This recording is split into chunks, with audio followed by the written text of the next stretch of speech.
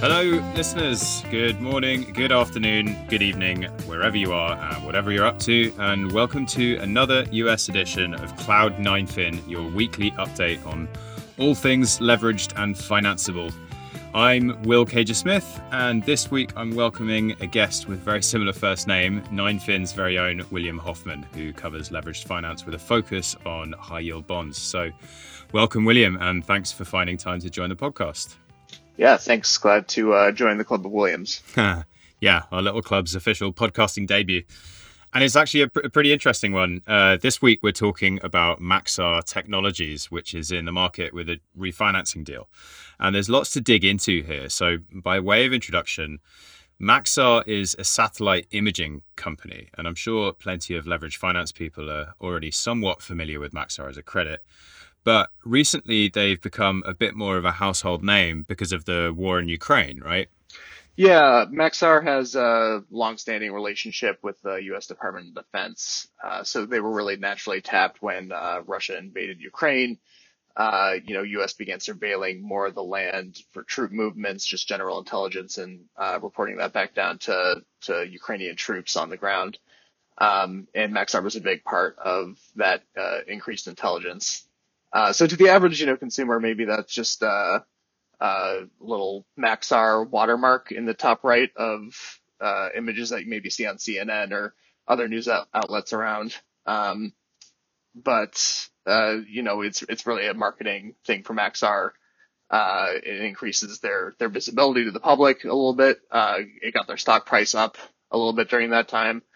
And they have other non-military applications that this could apply to. Maybe people see that and it boosts revenue there. So they survey sites for construction. They track crowd sizes. They do research for various things, including environmental impacts. So maybe some more visibility there brings revenues to those businesses as well.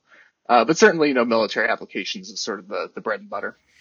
Yeah, it definitely feels like every time I see an aerial image of what's going on in Ukraine, Maxar is generally credited as the source. And you mentioned crowd size there. I mean, I've seen Maxar images of the January 6th riot at the US Capitol, of apparent labor camps in China housing Uyghur Muslims, as well as of the old Ever Given tanker that got stuck in the Suez Canal last year. They're kind of all over the place, really. So obviously, this is generating some more name recognition for Maxar, but I'm sure what all the investors out there want to know is whether it really helps the company make significantly more money. So is it leading to a meaningful increase in revenue? Sort of a mixed picture there. So Maxar was already growing revenue at a pretty strong clip before the conflict broke out. In 2020, sales were up 3.4%, and last year they saw a 2.7% increase. This year's on pace to be a little bit lower than that. It's at around 0.6% increase, but still, $1.78 billion in revenue is the projection, which would be their highest clip since 2018.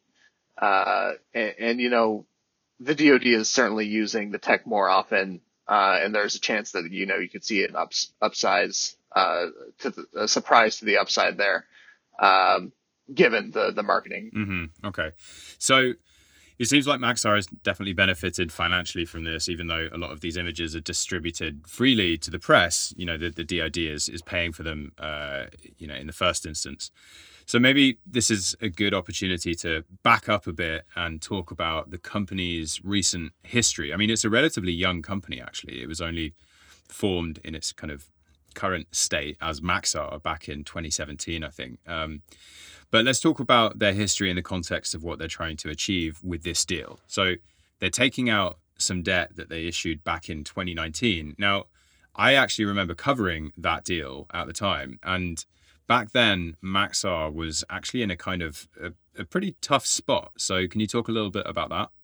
Yeah, a string of events at the time really kind of hampered the business. So they had component defects that led to delays in satellites that they were building at the time.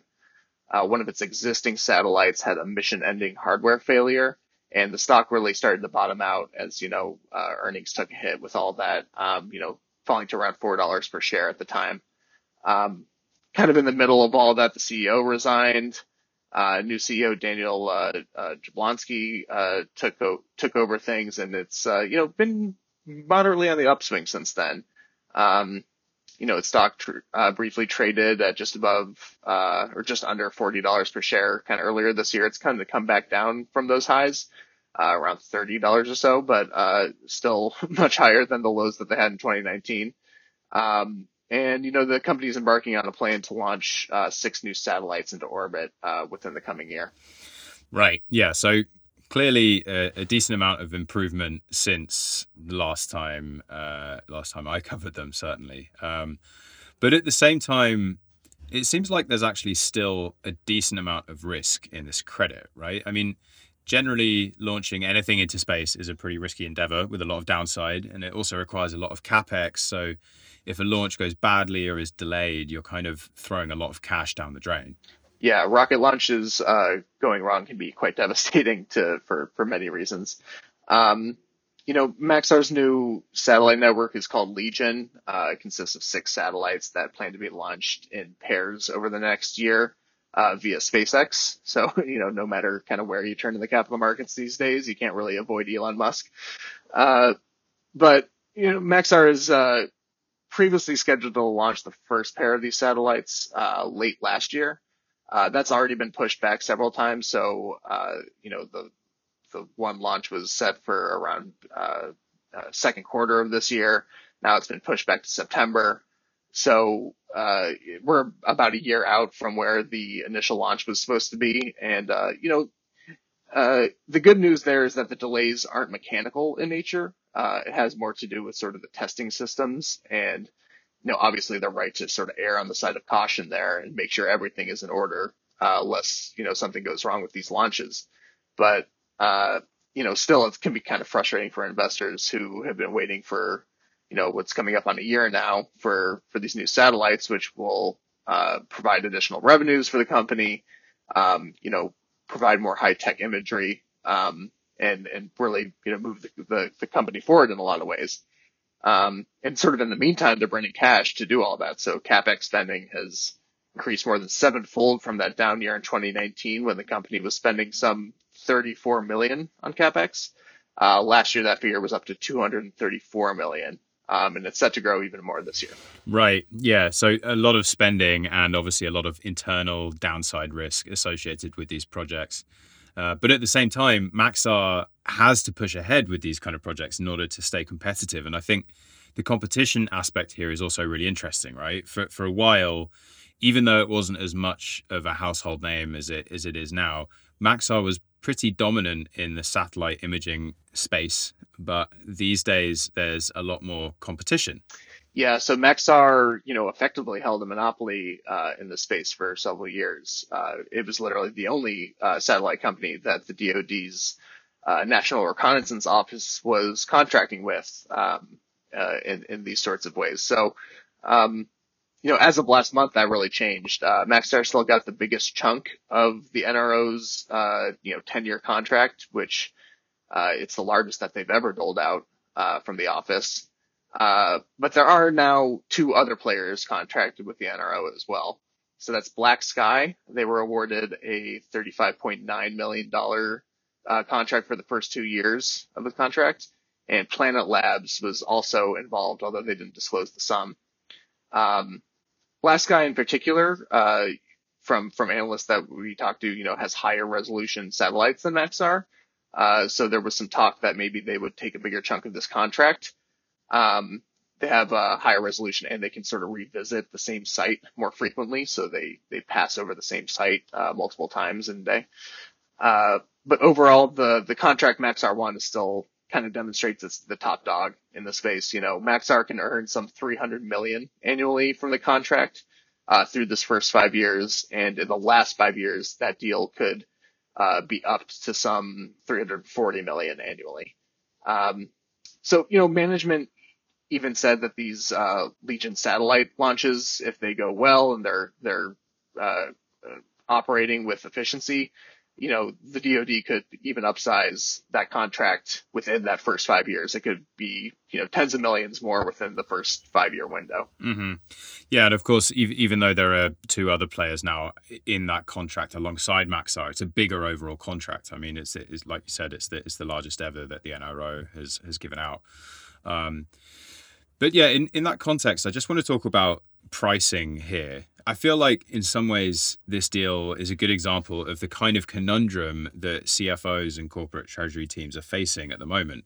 So Maxar's got some good business momentum. It's had a bit of a turnaround since it came to market in 2019, and they probably wanted to consolidate that kind of credit improvement story before coming to market to refinance. But also there's some time pressure because their existing bonds come due next year.